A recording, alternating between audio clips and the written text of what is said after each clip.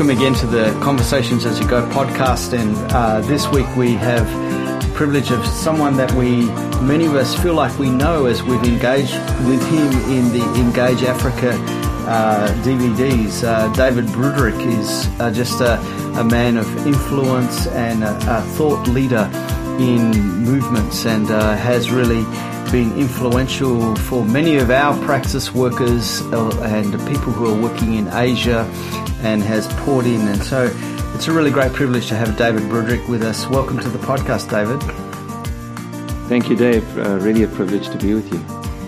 David, a lot of people have seen you in those Engage Africa DVDs and have really appreciated you sharing your journey, your passion for the lost, and you're willing to lay it all down on the line to make some of the shifts. Can you just draw us into a little bit of your story, going back to where it all began for you, and how you began the journey of jumping into movements? Yeah, thank you. I basically got into ministry about 35 years ago, and it was youth ministry. Got involved with leading a youth group as a very young man, and had an older mentor that really helped me. And then the Lord really miraculously changed the direction of my life. I was actually going into television at the time, and I was going to be a movie maker. And the Lord just changed the direction of my life. He just intervened, and He called me, and I was struggling with it as a young man, didn't have the funding or finances, and several strangers, just in a sequence of probably 3 months, walked up to me in the street, jumped into my car while I was parked in different places, and looked at me and said, "God's called you and you need to obey." And so just this whole miraculous thing led me to Bible college, and I studied Assemblies of God in a Baptist church that had become sort of charismatic. And so I didn't last very long, though. I sort of continued correspondence, but I am not a very good classroom guy. I misbehave in classrooms. And so that's kind of the history of my school life. And I'm a self-learner. I love to read and learn. And so at Bible college, I would kind of skip classes, and then I would go and study correspondence studies at 4 a.m. I'd love to self-absorb things. And so I wasn't a good fit for sitting in lectures. And so I jumped onto the mission field, and that's where I met my wife. And we started in an area called Bophuthatswana, that was an independent homeland of South Africa, like a separate country, but not a separate country, best way I can describe it.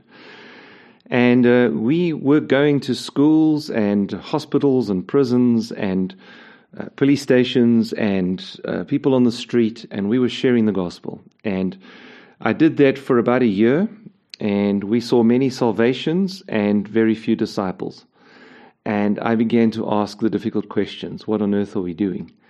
And that took me into a journey of church planting that lasted about 9 years. And so the next 9 years, I was involved in pastoring a local church, and not as the senior, but as one of the assistant pastors, and also overseeing the mission arm of that church. And in the mission arm, I was planting churches. I was getting into church planting. It started with, back then, home groups or home cells, and that exploded. We began to see multiplication, replication.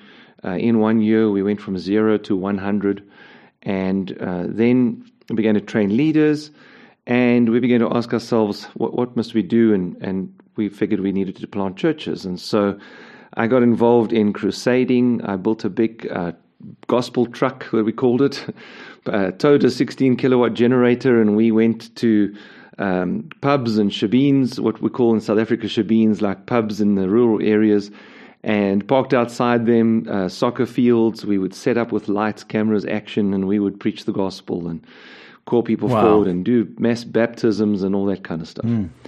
And then we began to plant churches, and we cleared property, cleared ground, put up tents, built fences, trained pastors, and I planted 5 of these churches, and I began to get again, disillusioned, disillusioned with the effect. And the disillusionment was it seemed like the amount of energy I was putting in was not equivalent to what I was getting out. I was burning out in terms of the energy I was putting in, but I wasn't seeing the results I was expecting to see. And I suppose the frustration of every leader is when they read the book of Acts, it just doesn't seem to measure, our own lives just don't seem to measure up to what we see there. And so I went on this journey again, and something took me back to that initial explosion of small groups, and that was pretty quick, pretty rapid, pretty natural, and I began to ask difficult questions around that. And so I went on this long journey of searching to see if anybody else was looking at, I didn't have the word movement in mind, on my tongue at that stage, but was anybody else doing something like this? And the prevailing thought at that stage was kind of institutional church, and the only guys that were asking questions were kind of, at that stage, the simple church guys and the house church guys, and the internet was just emerging, and there was a huge controversy around this in the West. And so I began to connect with and speak to and visit some of the emerging voices at that stage, Neil Cole, Wolfgang Simpson, Tony and Felicity Dale, some of these guys, and I began to ask these difficult questions that at that time it was an extremely dangerous thing for a local church pastor to do. You were basically, you were ostracized from your entire network, relationships, denomination, if it even came out that you were doing this kind of thing. But I was just asking the difficult questions, and then, there were some of these sort of house churches emerging in South Africa, and I went on a tour, and I went to visit maybe about 30 of them. Came back severely disillusioned, because all I found was angry, reactionary people. People that were angry with their existing churches, and they were sitting in little groups in houses, and it was doomed for failure. And so the ideal wasn't quite matching up with what I saw on the ground. And I again went on a search, and in the very early days, Neil Cole was quite helpful. Brian Hogan, who had just started his work in Mongolia, I met with him a couple of times, and all these different voices, people that had gone before me, began to speak into me. And I mention that because we really do stand on their shoulders. And somewhere in that journey, a friend of mine called and said, I'd like you to host somebody, because we're having a conference in Johannesburg. And I said, well, I don't know if I can. I had completely run out of money, in the sense that my credit card had maxed out. Everything, I had nothing. I'd spent everything. I'd spent all my energy, all my time, all my money. Everything was gone. And a voice in me said, do it. And so I went to the airport to fetch this guy and brought him home. And he stayed with us, and I took him to the conference every day to do his conference. But I never attended the conference. I would just take him, and then I'd come home, and I'd fetch him in the afternoon. It was an interesting conference, because we started with 100 attendees, and I think we ended with 20. Because every time he spoke, people got offended and left. And by the second evening, I began to talk to this guest of mine and interact with him. And his name was David Watson. And David and I began to talk in our pajamas in my lounge, and we connected. And he began to look at what we were doing, and we had sort of several house churches at the time that were not multiplying, nothing was happening. And he offered to get involved. He offered to help. And so he went into a 10-year mentoring relationship with me, and we built a close relationship. And he helped us break through some of the barriers we were seeing. And so one person after the other, really on that journey, one person after the other spoke into what we were doing. And then I connected to an organization called New Generations in the States, and began to work with some of their leaders that were movement leaders around the world, and still working strongly with that team. And we run an organization in South Africa that at that stage was kind of branded as a local church. It's been rebranded now, and it's called 248. And so this journey was a long journey to get to where we are now. And we began to see movements. We began to see these breakthroughs in Africa, Southern Africa. We began to see, first 100, then 200, then a couple of thousand, and we got to about 3,000 groups and churches multiplying and exploding.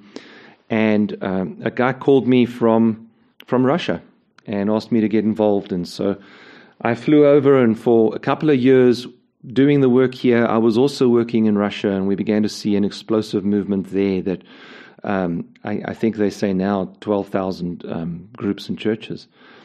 And around that time, this is around 2009, I think, I began to ask some more difficult questions, and the questions were around urbanization.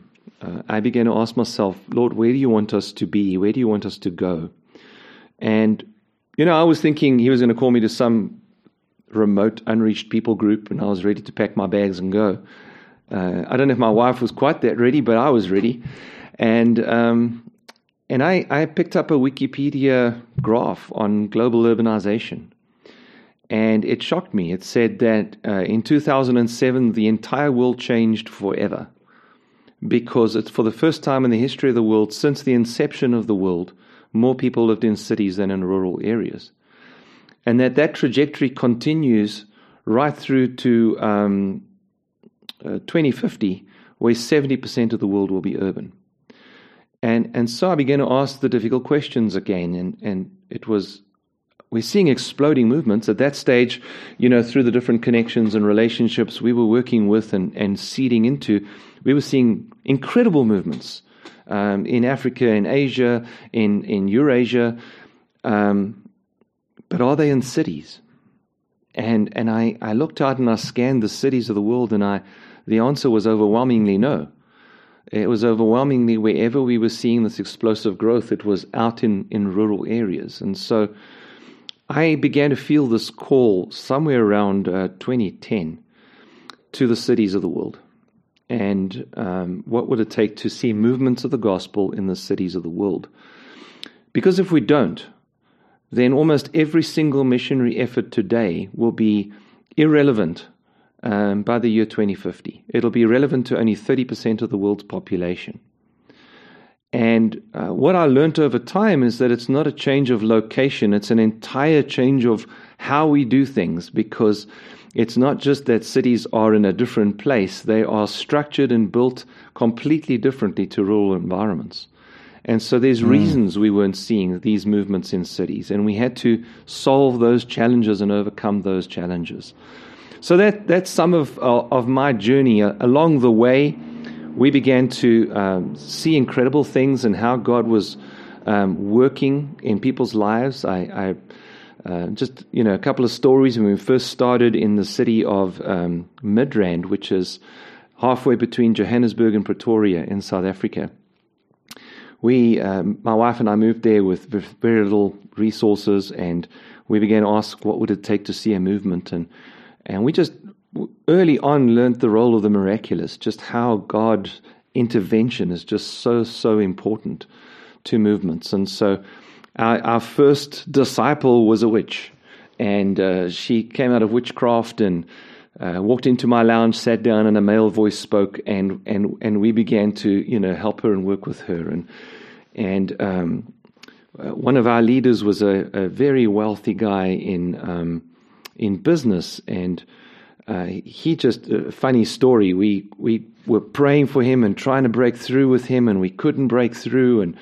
And the one day, a disciple of mine and I, we drove to his house, and there was a large tree outside his house. So we parked behind the tree so he couldn't see us, and we began to pray for him. And somewhere in that prayer, I don't know why, I've never said this before or since, but I said, God, make his pillow so hard that he can't sleep at night.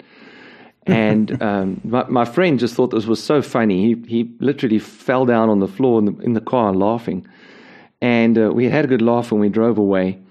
And anyway, this guy actually came to Christ. We baptized him, and we were sitting and talking to him the one day, and I started to tell him the story. I said, do you know how you came to the Lord? I said, this is what happened. We were outside your house and I prayed this crazy prayer. And he slammed his hands down on the table and he stood up and he said, is that what happened? And I said, what do you mean? He said, what was the date? And we went back to the date and he said, I bought 3 new pillows that week because I couldn't sleep. and so there were just, so many, a young child that fell into boiling water and we prayed for him and his skin was like a baby's skin. There were just so many miracles and we began to learn the role of the miraculous. But, through all of that, we came to this place where today we are focused on movements of the gospel in the cities of the world. And what would it take? And Dave, I wish I could give you the answers. I can give you some of the things we've learned and then just a whole bunch of questions that we still have. So that's the journey. That's a fantastic journey and very, very rich. There's so much that we could jump into and draw from as you're talking there. Just going back to that, the seasons of doing things and then questioning and journeying and then sitting back and looking and then new ideas coming out and then going forth. But, that season of going back into the small groups, really institutional church, engaging with Neil Cole, Wolfgang, and then David Watson turns up in your house and starts to mess things up. What kind of things were shifts that had to go on both in you and through your practice to shift you to become from a number of groups to 3,000 groups and churches, and then God started pushing you internationally? What were some of those early on shifts that had to happen in you? I mean, probably one of the most personal, significant shifts. There were personal, bordering on existential shifts, and then there were tactical shifts. I would say that the personal ones were probably the most significant.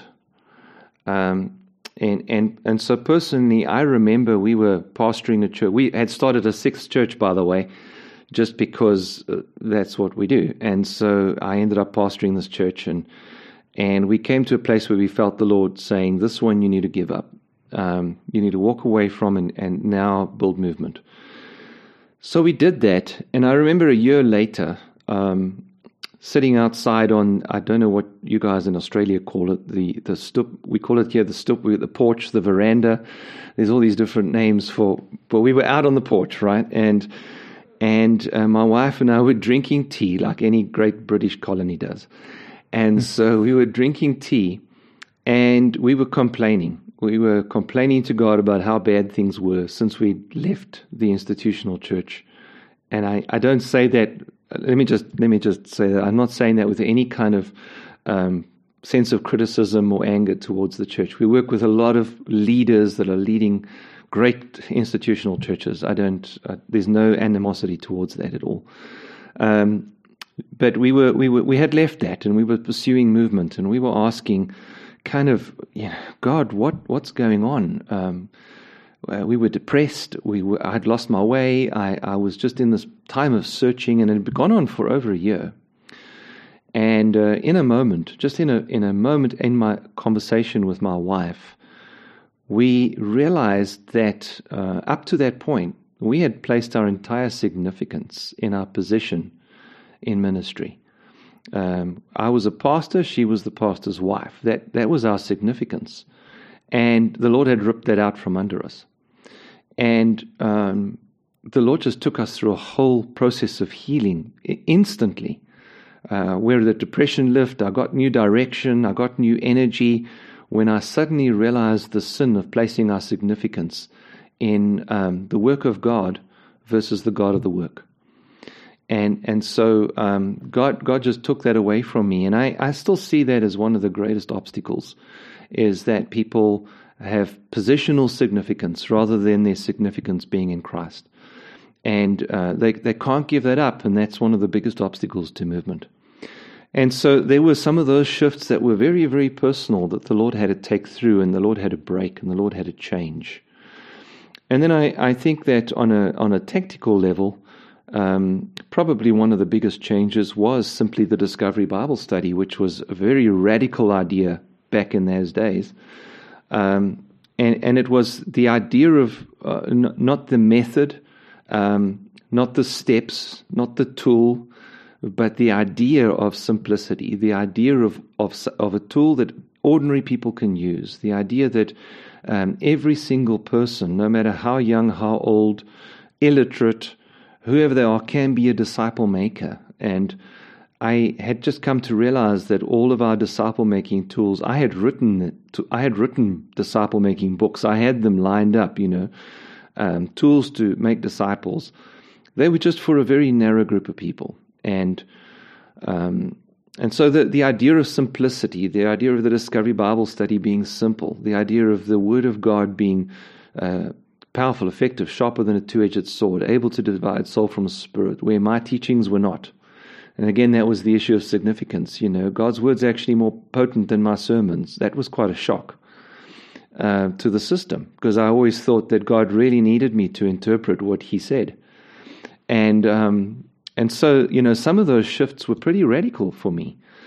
But as we began to shift and began to trust that the Holy Spirit could work through ordinary people, that you could plant a church through an illiterate, ordinary person who had the Holy Spirit in their heart and the Bible in their hand and no theological training, that one of the accusations against the early disciples was that they were unschooled and ordinary men, and yet they had turned the world upside down. When those aha moments hit us and we began to put those into practice and build away from ourselves, instead of towards ourselves, but build away from ourselves. And you can't do that if your significance is in possession. And build away from ourselves and empower and mobilize ordinary people away from ourselves and say to them, instead of, you got to come back next week to hear the great thing I have to say, saying to people, go out, obey and replicate and tell me about it afterwards. Don't ask my permission. Those were radical shifts back then. And so as we began to make those shifts, we began to see those changes. And then I think through the years of mentoring, one of the great gifts that David Watson gave me was helping me to think strategically. And so we would have long conversations and he would ask me difficult questions. And really what he was doing was teaching me to think strategically. And I was that way inclined. I had that kind of mind. I was asking those questions, but I just didn't know how to think through those challenges, process those things, and that's really, I think, something that he helped me. So there were real personal changes, there were tactical changes, and then there were strategic shifts that we made in that journey. Just fantastic. I think it was in 2010 that I visited South Africa and spent some time with Floyd McClung, and David Watson was teaching for that week. And I sat in with David Watson, and I wonder if you were in the room too. I had brought David to South Africa and took him to Floyd, so I was in the room. I was hiding in the back.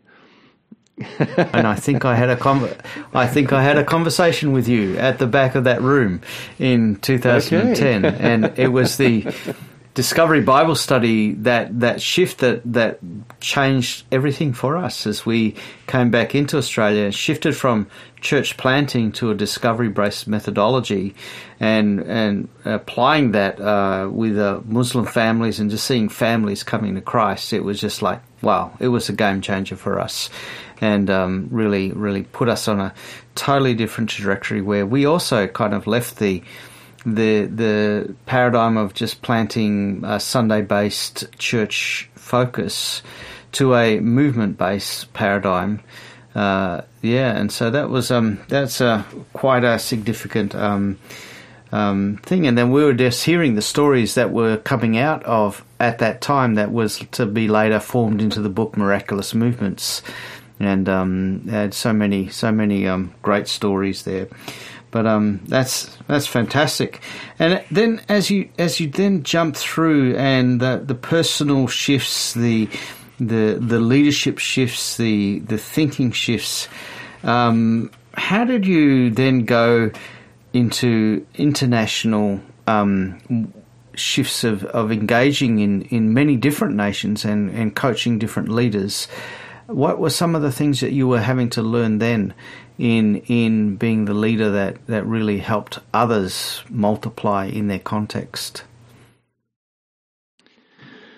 Well, I think I had the advantage there of external leaders pouring into my life and being able to reflect on what did they do right, what did they do wrong, and all of them were cross-cultural. And then again, David helped me think through some of those cross-cultural challenges. And then also, South Africa is very cross-cultural, and many South Africans are pretty used to moving across cultures. But there are some cultures that I still wasn't used to, and so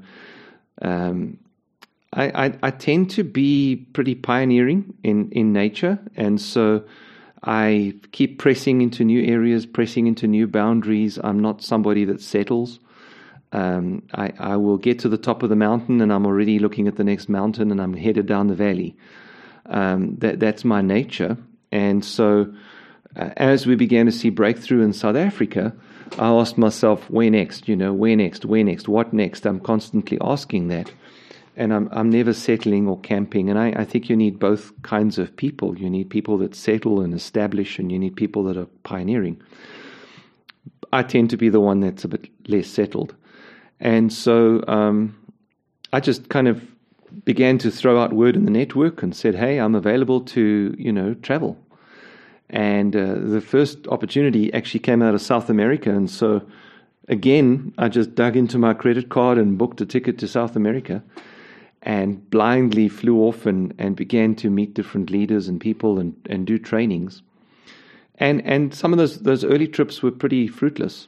But I was stepping out. That's the big thing. I was stepping out. I was pressing into new territory. And I've just learned over the years, the first step is the most difficult. Once you're moving, it's much easier to find the direction. But that first step is really, really hard. And so I was stepping out. And through that, people speak to people, and you do a training and it's fruitless, but they speak to someone else. And so another call came and another call came, and I began to respond to those calls and dig deeper into my credit card, and but slowly began to move around. And I recognized at the time that I was really in training. I realized that it wasn't so much about the people I was going to, and it was a lot more about me. And that if I really wanted to move to this point where I felt the Lord calling me to, which was this global voice, that I needed to be trained, and I could only be trained on the field. You couldn't be trained in a classroom. And so I never went to a cross-cultural class. I never went to a, how to do missions in another culture class. I never attended any of those. But on my journeys, on my trips, I met people. And so on one of my trips, I met a professor at a university who was the lecturer of cross-cultural studies. So I just canceled my ticket and spent 2 days talking to her and learning. And because I'm a self-learner, that's how I learn. And so I bought books and I spoke to people, and I kind of just learned this on the fly. And after a few years, I had got used to what we now understand, or, David Watson actually taught on that too, but the role of the outside leader and the role of the inside leader, the role of the person that comes from outside and the role of the person that carries the movement on the inside. And one of the things I intuitively knew from the beginning was I could not go to another country, especially on a short-term basis. I'm not even sure on a long-term basis, but we can debate that one. But on a short-term basis, I can't go to another country and start trying to make converts and make disciples. It's just not going to work. And so I needed to build the sustainability for movement in that country from day one. And the way I did that was to find the catalytic leader, to find the person who had the capacity, the energy, the character, the stability in his family, his marriage, his ministry, whatever it is, to carry this forward. And I needed to invest in that person. And so everywhere I went, every nation I went to, I began searching for that person, and built those relationships over time. And that's how we began to see movements roll out. That's just so fantastic, Dave, to be able to hear and listen of the journey, but also the leadership shifts that have to have happened both in us and through us, and in our thinking, but in our practice. I just wonder whether you'd like to finish this podcast with a word of encouragement, and we'll be jumping in next week to another session with you. Yeah, thank you, Dave. I think that just listening to myself tell the story, if I reflect back, the big thing I want to encourage people on is to not fear failure. I know we work in a lot of Western environments, and there's just a huge fear of failure. People are scared to step out because what if I fail? And I want to promise you, you're going to fail. You're going to fall down, and it's not going to work. And I also want to promise you that if you get up again, you're going to be twice the leader that you were before, and that God is going to do incredible things if you persistently move forward. And so really my story is just one repeated failure after the next. People look at it sometimes and go, oh, that sounds like success. And I say, no, it's one failure after the next. That's the story. And in the journey, God blesses us, and we see movements, and we see God doing amazing things. But keep moving forward and taking those risks and asking the difficult questions, because we really need people that are doing that. And so I want to encourage people to take risks. Don't be afraid of failure.